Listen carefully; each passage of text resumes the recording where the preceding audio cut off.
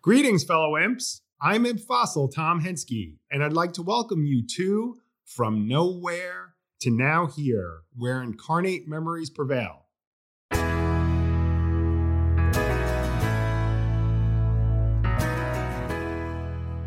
Like many incoming first years, I entered the university a blank canvas. You get it, nowhere.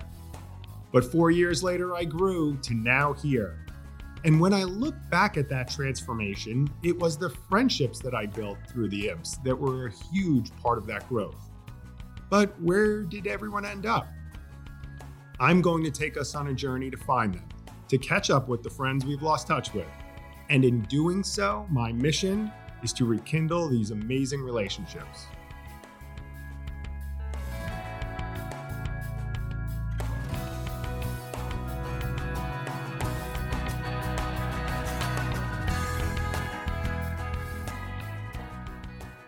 So, Ross, welcome to the first episode of From Nowhere to Now Here, where incarnate memories prevail. How are you? I'm good. Thank you for having me, Tom. This is an honor to be here for your inauguration event. And you don't realize this, but you were the inspiration for this. Well, one of the inspirations was I thought it'd be cool to learn how to podcast, but you were the one that at the beginning of COVID started getting all the imps together. So we were having monthly and still are having monthly Zooms. And what I kept thinking to myself is, I wonder what so-and-so is up to. I wonder what this person's up to. So we're just going to make a library of what everyone's up to. And I thought you would be the perfect first guest. So tell me about, you started, at UVA coming from, I think it was Woodrow Wilson High School in DC, right? I graduated from Woodrow Wilson in 1989 and started in the fall of UVA there. For me, interestingly, I had always wanted to go to UVA. I grew up in DC, but my stepfather was a law school professor at UVA, and we had a second home for years in Keswick and then in Ruckersville. And so we would go down to that area. I would go down every other weekend for a large part of my childhood. So I remember growing up, going to the law school when I was 7 or 8 when he was a teacher, going to the corner to buy comic books when I was a kid on the weekends. So it was always a place that I had wanted to go. What year was that? That was in 1920, right? 1920, yes, that's right. It was before, before the card, or as my son will say now, was definitely before the iPhone. And when I think back about it, crazy, like I was at college or at the university when email began. That's how far back it was, that there weren't texts, there weren't iPhones, and there was barely email on the internet. Well, that's funny because I remember one of the football players had one of those new cell phones, and it was like a huge box that you carried around, and it had a cord that went to it. And I thought to myself, I would never, ever use a phone while I'm walking, ever. And crazy. Yeah. Who would do that? You would have to be such a dork, right? Well, I remember, I don't know what it's like today, but like I didn't have a computer. I'd have to go to a computer lab, right? And have to get a spot and work there. And like, it was a completely different experience than I imagine people are having today. So you started UVA what year? 1989. And then I graduated undergrad in 93, took a year off and went back to law school in the fall of 94 and graduated in 97 from law school. Okay, so you went to law school not really because you wanted to practice law, just because you wanted to stick around and party for another couple of years. Correct. In fact, I went to law school because I thought I wanted to be a politician. And then in the middle of law school, I decided I didn't want to do that. So my entire career since then has been one big ad lib as I've been trying to figure out what to do with this degree that I wanted for one reason, but have done something else with. So tell me about that, because I was going to ask you about that later on. I know you're super into politics, and you actually have gotten like 10 or 15 of the imps when we've been on these calls every month, juiced about politics. So like, what happened with that? Why did you veer off, and what are you still active in today? So why did I veer off? When I was in college, my stepfather had been appointed by Governor Wilder at the time in Virginia to be the Secretary of Education. So when I was in school there, my stepfather was effectively in charge of the governmental system that UVA reported to, which was a bit of a strange experience to be. And we didn't have the same last name or whatnot. So I'm not sure people knew, but it was a little bit of a weird experience for me. And I just thought there was a sort of a toll on the family watching, living in the public eye that way, and the amount of work you had to do and whatnot. And I sort of decided that wasn't really what I wanted, for my life. So it didn't stop the interest in politics. It just changed whether I wanted to actually run for office during that span of my life. But when I went to law school, I thought maybe I did want to run for office. Those annoying kids that you may have talked to in college, and we probably still know some of them that yes, what they wanted to do, and they say, oh, I want to be a governor, I want to be a senator. Like I was one of those annoying kids. And so, but I changed what I wanted to do kind of in midstream, and then I've been trying to figure out, well, now I have this degree. What do I do with it? So, at what point was there a turning point while you were at the university that you said, okay, now I want to pivot. I don't want to do this, and I do want to do that?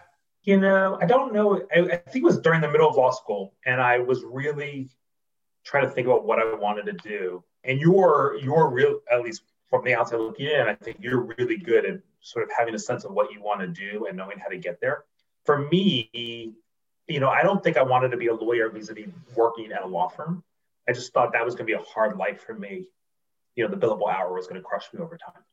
And I thought that work was kind of monotonous. So I was trying to figure out how to be a lawyer or how to have a career that didn't involve that. And I was also getting pulled when I was in law school. I actually had all of the applications in front of me. I ended up not applying because my girlfriend at the time and now wife talked me out of it. I was going to apply to rabbinical school. In the middle of law school, I was thinking of dropping out and going to rabbinical school.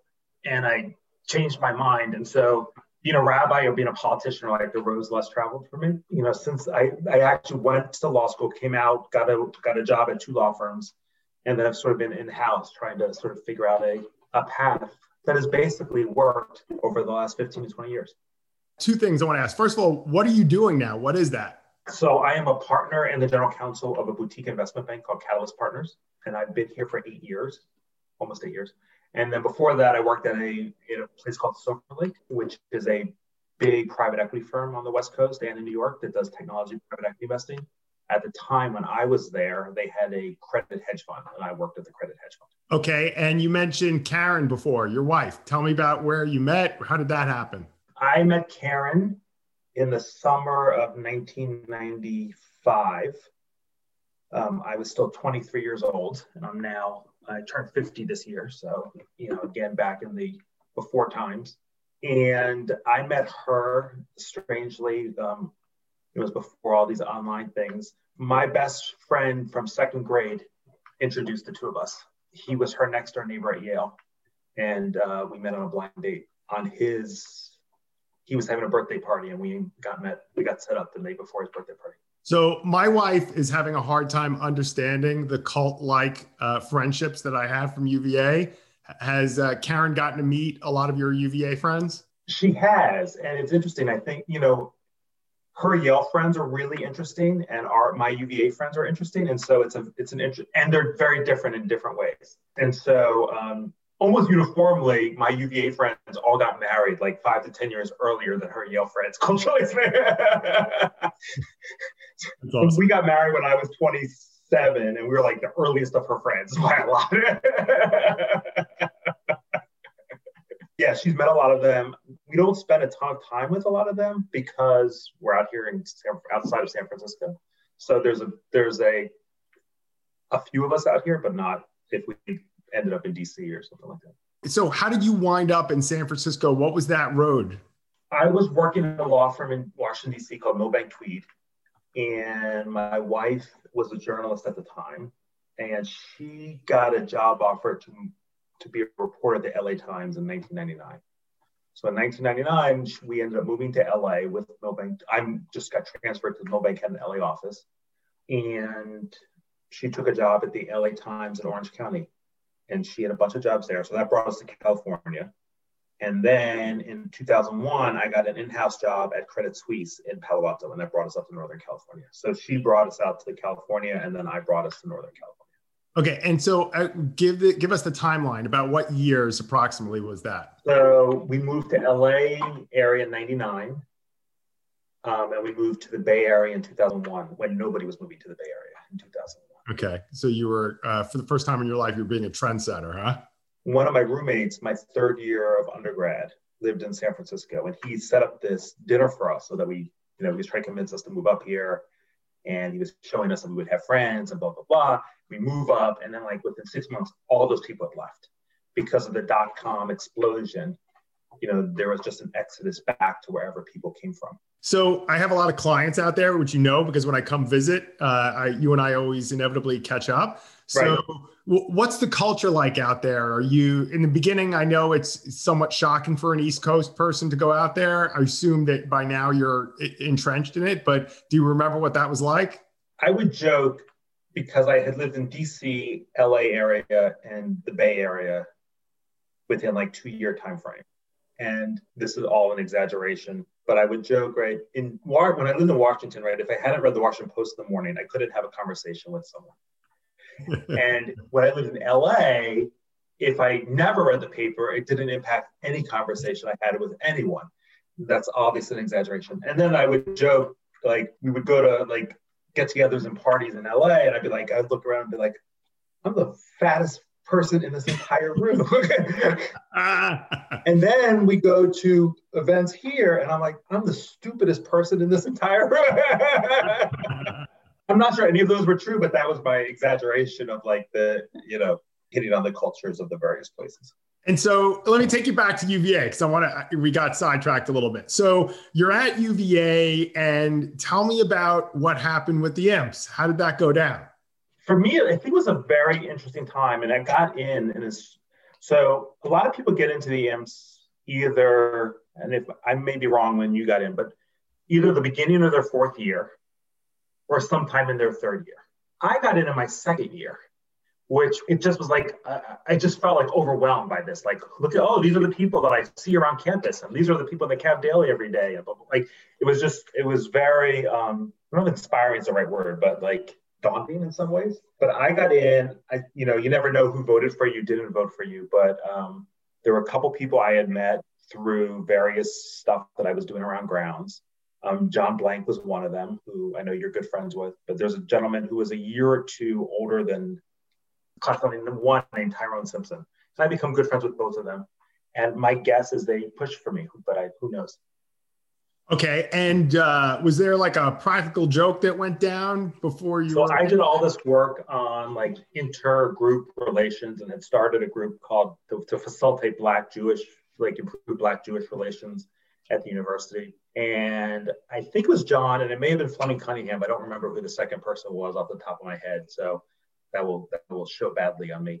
But I believe the practical joke was that there was some quasi race fight / race riot / Black Jewish fight that was happening on campus, and John was coming to get me to see if I could help simmer down the situation. Because if it was a fist fight, you were buff and you had plenty of muscles to really. That's exactly right. It's like, you gotta be kidding me. Yeah, I don't know if that would have been the exact person I would have thought of to. That's right. You're 100% correct. But then if Jonathan's listening to this, he's not such a smart guy, even though he so like I could see why he would think that. But I guess for a practical joke, it definitely scared me. That's awesome. And then after they played the joke on you, they did the whole, are you a Z type of thing? And then was it to college in from there, or what happened? That's exactly right. That's exactly. I mean, I think I don't know how they still do it now, especially in COVID times, but that was what they did. And then you end up in this place and you're like, but how did I end up here? Right. It's good. It's great. Pizza, beer. I don't have to pay for it. Perfect. I'm only 19. This is fantastic. Well, I think that's back when the drinking age was 16, though, right? Might be 12. I know you have 2 kids. I'm wondering, do you ever talk about the Imps with them? And tell me a little about them. So I have an 18-year-old daughter who is on a gap year now. When you all, hopefully, if anyone ever listens to this, and if they have listened to us 10 years from now, Tom and I will tell you about this crazy time of trying to raise children during COVID. But she graduated from high school last year, took a gap year in part because in 2021 and 20, the world was completely screwed up for young people. And so she is on a break. Hopefully she will get to go overseas to Israel for a few months, work on a farm, and then knock on wood, she'll be starting Yale in the fall. And I have a 15-year-old son who is a sophomore in high school. And, this has been, the last year has been something to try to raise teenagers, but they're great kids. It's interesting because if someone is listening to this a couple of years down the line, can you just expand on that a little bit? Anyone who listens to this now, if anyone listens to this, right, will understand what we're talking about. But because of COVID, basically we've had to lock our children inside, not completely, but substantially for the last 12 months. And I think that's difficult for all of us, but for teenagers in particular, I think there's some special issues, obviously, that come with that. And so we've had to parent through teenagers having to be stuck at home who really don't want to be stuck at home. So, well, I laugh because, and I did this at the beginning of COVID. I sat my kids down in the kitchen and did the typical Tom Hinsky, ready to go out and play a soccer game speech and said, all right, listen up. Here's how this is going down. There's some serious stuff going on in the world. We're probably going to be locked in the house a week or two, right? And ironically, at the time of this recording, we are exactly a year today. That's right. That's right. Exactly. And we are old enough that hopefully we will be getting our shots soon, but our children will not be. That's right. Absolutely. So is Molly excited to go to Yale? Is she talking? Super excited. Her mom went there. She is a super motivated kid. She's actually been writing for the Yale Politic, even though she's not in school. So she definitely takes after her mother in terms of her intellectual capabilities. So yeah, she's super excited. It's, and I think she would have been excited to go last year. But after being cooped up for a year, she is amazingly excited. It's amazing how that worked itself out, right? Yeah. She might be excited to go even if they can't leave the room there, right? So she might. That's exactly. In a different room. Right? Oh my gosh. I will say she has got no idea what a winter in the Northeast is like, though. Yeah. It's funny. We have kids that are basically the same age, and my son was looking at colleges, and he looked at Dartmouth, and it happened to be on the coldest day of the year. And all of a sudden, his geographic region for college choices all of a sudden shifted to the south. So, yeah. Well, I remember because I lived on the lawn the class my fourth year, and you'd see these tours come through, and it was like almost not fair, like when a tour came through in October or April or May. And you're like, who's not going to want to come here? It's so gorgeous. Right. So tell me about what room on the lawn did you live in? I lived in room 39, and it was strange to go back there. I think I've gone back twice, once for my 20th law school reunion in 2017, and then for my 25th college reunion in 2018. And they now have a plaque on each room where they have all the names of people. So it was sort of amazing to see the names and then also realize like how far back I was now. So tell me a little about your friendships with the Imps, both maybe while you were there and afterwards. What can we talk about with that? The Imps were a really interesting place for me. Like the Imps, as I've heard you describe them, as like this group of people that were all super interesting, and like you wished all your friends you could keep them and have those friends going forward. And why is life different than that? When I listened to the promo that you did for this, and for me it was a really fascinating place because I had groups of friends, and they really coalesced more my fourth year. But I would have a friend over here in one group of circle and a friend over there in another group of circle. And they're all kind of off doing different things. And the Imps in some ways, I wasn't in a fraternity. And the Imps became kind of a home for me in a way. And they introduced me to parts of the university that I had zero connection to. And it was just, to this day, it's still a place where I find the people to be both like inspirational, inspiring. And I know it's not true, but so many of those people felt like things just came so easily to them. And I've now heard you talk about your story, and I know that's not true, But I remember getting in, especially as a second year, and looking up to these people, being like, wow, this like everyone's just like the natural. It's all like Robert Redford, like easy for all. How are they doing this? That's awesome. Little did I know it wasn't true, but it felt that way at the time. It's always when we look at someone else with unbelievable skill sets that we don't have, we always are in awe, but we realize, okay, wow, we forget to realize, wow, what are the hours that went into them 100%. focusing on that, right? It's what's the saying about an overnight success? There is no such thing, right? There is no such thing. That's right. That's right. And it was interesting to watch people. I started to learn that as I had been in the group longer and longer, to see how hard people worked at whatever they were doing. Any funny stories you remember, either with the imps or outside the imps from your UVA experience? I'm not sure I laughed harder at the university than when I was with the imps. There were times where I was like bummed that we didn't do more. Like, oh, we talked about sort of doing all these great things for the college and whatnot, or the university, sorry. And, there are times where I felt like we wasted opportunities that we could have done more. And when I would push for things, people say, like, do you realize how much all of us are doing? This is the place where we come to blow off steam, not to do more. And that was kind of interesting to hear, kind of that push and pull. Some of the fun things we did, and we're also doing good. Like I remember volunteering for the Special Olympics with the imps, which was really, really quite special. I think when we were there, and it may have been in law school that we did this, but I don't remember exact years.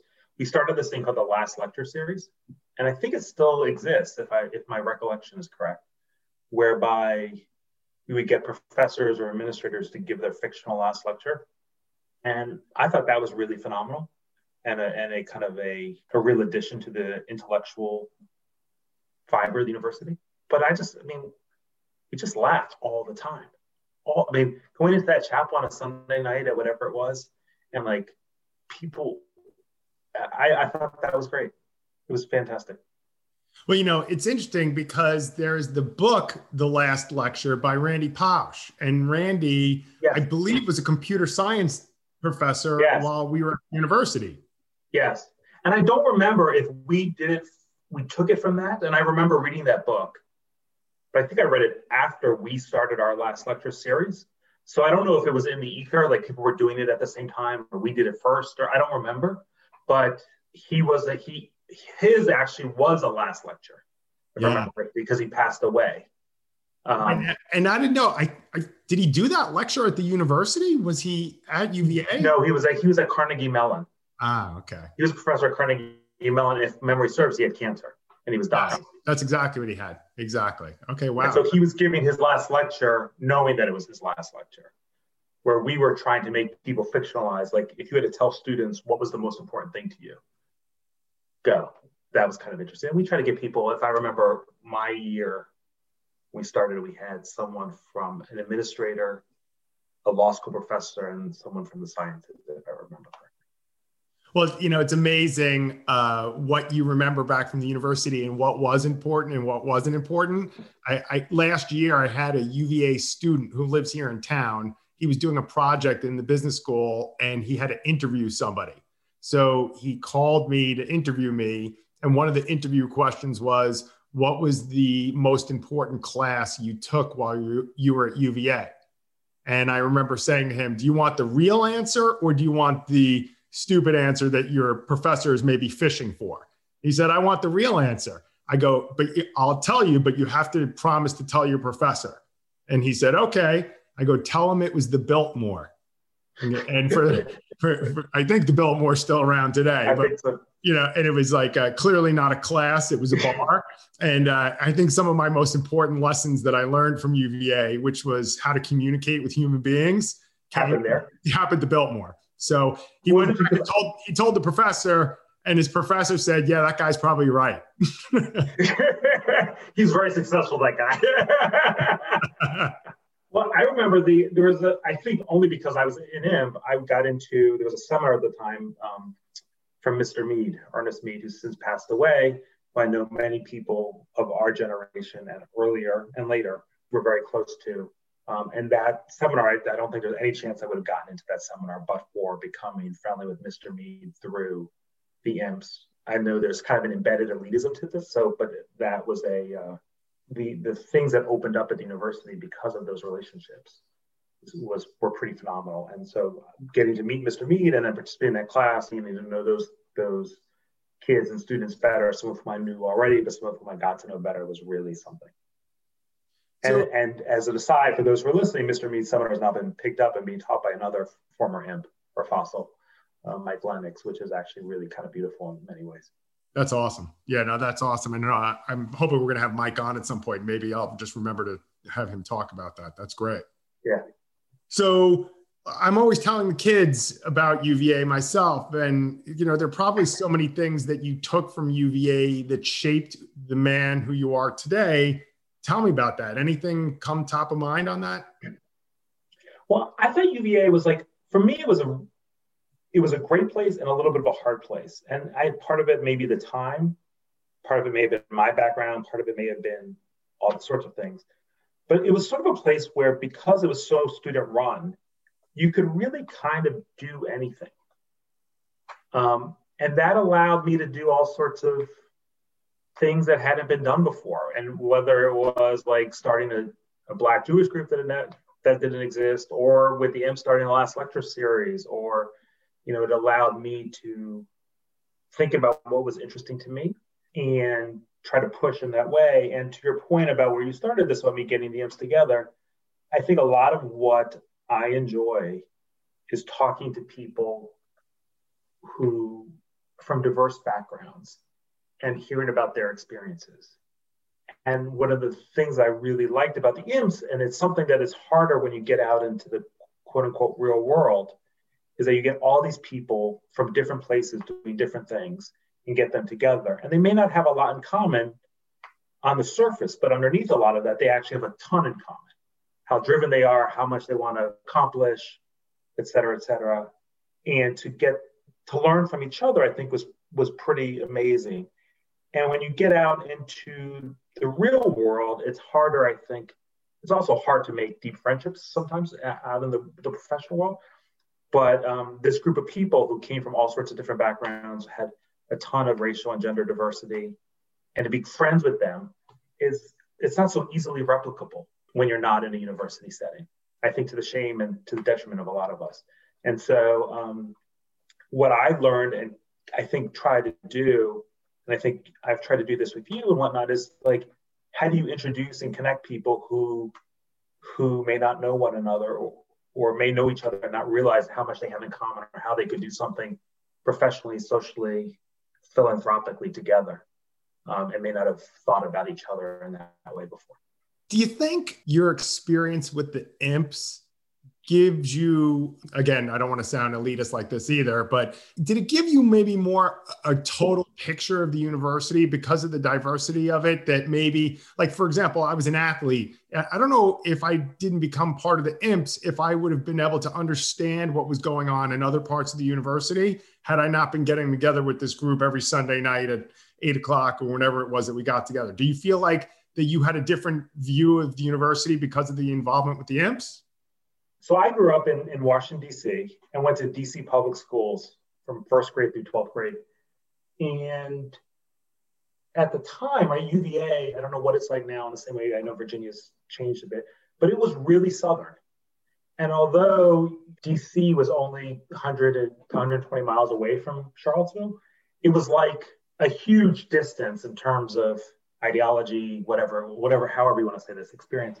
And so UVA was a sort of a hard place for me. And I often felt like a little bit of an outsider because I'd grown up in DC. So many of my good friends growing up were African-American. UVA was very segregated at the time. There was a much smaller Jewish population than it is now, I think. So it was kind of a hard place for me. So I always a little bit felt like an outsider. And then on the flip side, here, my stepfather was like Secretary of Education, right?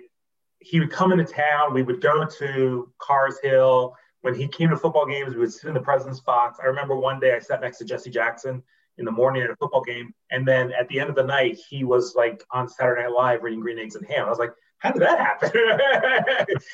And then I was in the imps. And it was like sort of this like mix of feeling a little bit like an outsider, but on paper being like kind of this ultimate insider. And it was a little bit of a hard like it always felt like a juxtaposition. Do you feel comfortable talking about the experience back then being a Jewish man at the university, and when the UVA population maybe didn't have like a great number? Well, it was, I put myself in positions because I was doing all this intergroup relations where people sort of expected me to talk as if I was representative of something. And that was strange for me, right? I don't think my experience was very representative of almost anyone except me. But, there was a host of things, and I'm sure going to the university now between, we're doing this in 2021, Black Lives Matter and all sorts of other things going on. Each era has its own things happening. When I was there, we had the divestment from South Africa movement. Some of my best friends had gotten arrested protesting the university's investment policies in South Africa. There's just a lot going on in the university, and I put myself in the middle of some of these conversations. And so I didn't pick an easy road in many ways. And my friends were my best friends outside the Imps, and some of them in the Imps, but they were kind of came, as I said, from all different places. And 2 or 3 of my best friends that I've kept up with, one is a Lutheran minister, one is an African-American evangelical Christian who is a professor. They were very serious people and not necessarily stereotypically UVA people. And that made both my experience really deep and sometimes made it maybe less fun than it otherwise would have been if I had what I think a stereotypical UVA experience was. But for me, the Imps, I'm not sure I would have ever known you or Chris Havlicek or Ted Jeffries, or for me, the athletes were part of what I had less exposure to. And so for me, it was really interesting learning about that for the university. And it was sort of interesting, as you said, you go into a room with the chair of the honor committee or the chair of the district committee, how do these things work and why are they this way? And it was sort of cool to start to understand those things. Well, it's funny because you mentioned the athletes. When I used to go back with the athletes, I remember having conversations saying, do you realize there are people who go to school here who don't play sports?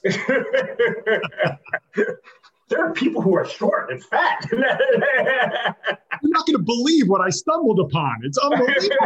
Like an artifact. Oh, God, that's crazy. I love it. So how often do you get back? For a while, I got back more because I have younger siblings and 2 of them went to UVA. So one is 10 years younger. Of these siblings that went to UVA, one is 10 years younger and one's 11 or 12 years younger. So I'd gone back more then. I think the last time I'd been back was in 2018, but then the world's been closed for a year and a half now, or a year now. So it's hard to know. I probably get back soon. Charlottesville's sort of like the place for my mother and stuff that live in Reston. And when we go to visit my family and then want to, duck out for a day, we'll drive down to Charlottesville. And I have a sister who's on the city council in Culpeper. So we sort of go see her and then go spend a night in Charlottesville. Culpeper, I haven't heard that in eons. Years, yeah. It's like where you would get the traffic tickets on 29 when you had to when you would get bored and start going 78 and get pulled over.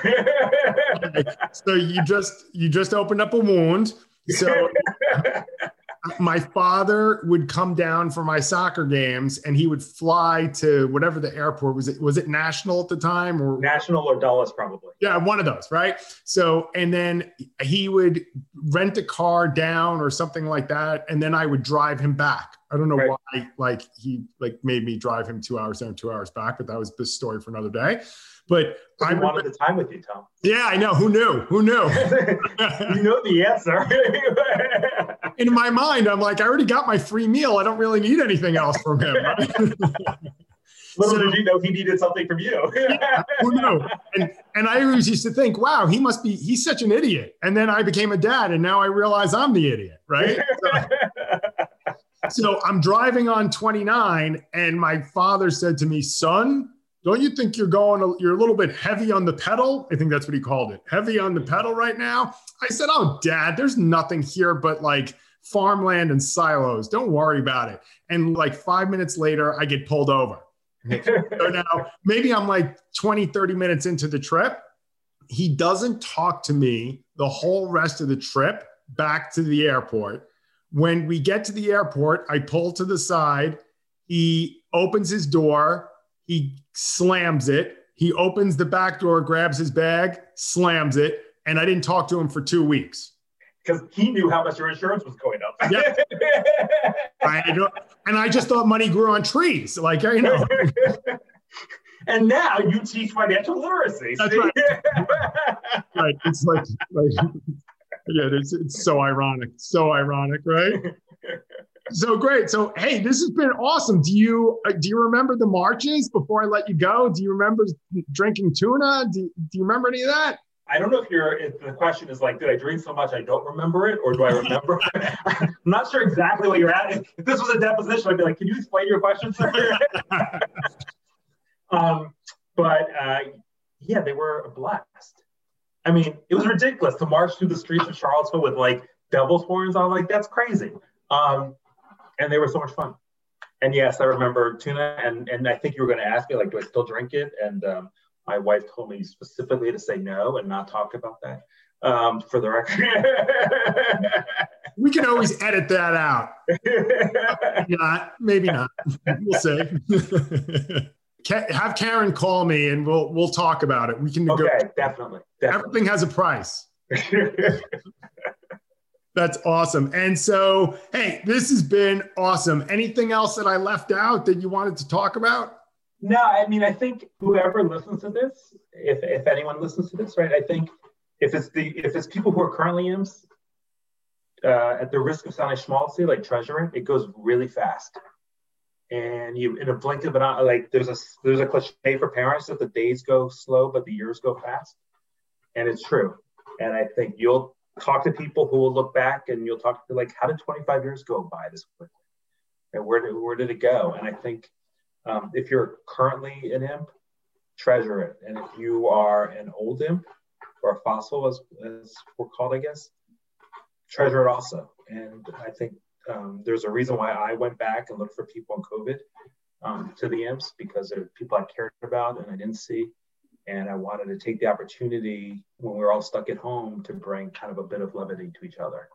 And I think, to your point, I think if I remember your promo to this, like, to be in each other's lives requires a bit of work. That work is often really worth it, and you get more back from it than you put into it. That's great. Well, you know, my favorite closing question is, what is your favorite word with the letters IMP in it? So my son and I were joking about this, and he told me I should definitely use the word pimp as a word. I'm not sure that's right. I didn't know if like important didn't sound right, impressive, impeccable. I'm not sure what it is. Impressionable, maybe that was me as a second year when I got in. Impressionable would have been the IMP word that may have hit me the most. I love impressionable, but no one's beating pimp. No one's beating pimp. I might have to just retire that question altogether because no one. That's not the answer you get all the time. That's the best. I can't even. I could have sat in my house for like 7 more COVIDs and never have come up with that one. That is. That was the first thing my 15-year-old said. Amazing. Well, hey, man, you were awesome to be my first guest. I was telling you, I was nervous getting on for this first one, but you made it easy. Like always, you put me at ease. You're just, our friendship has really grown tremendously over the last couple of years. And it's been like super this past year. You're a guy I look at, I'm so happy to have in my life. You know, you're so representative of the university and you're just so everything that I want to have in a friendship. So thank you for just being you and being on and sharing your story with everybody. I really appreciate it. Thanks for having me, Tom. I'm glad I was here for your initial episode, and I can't wait to see the 1000th of your podcast one day. Awesome, man. Thanks so much. It was good seeing you. Take care. You too. Bye-bye.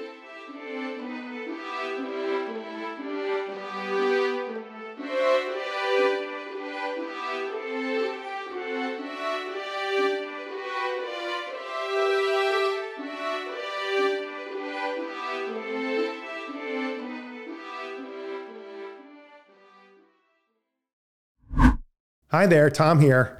Before I let you go, I want to tell you about my other podcast, Total Sense. As you may know, after my time as an imp, I went on to become a financial advisor. Okay, stop laughing. Don't act so surprised. In each episode, I share advice to parents about how to talk to kids about money. As a parent, I know how difficult that money conversation can be, so I hope you'll listen and find it helpful. It's Total Sense, CENTS, as in money, available anywhere you get your podcasts.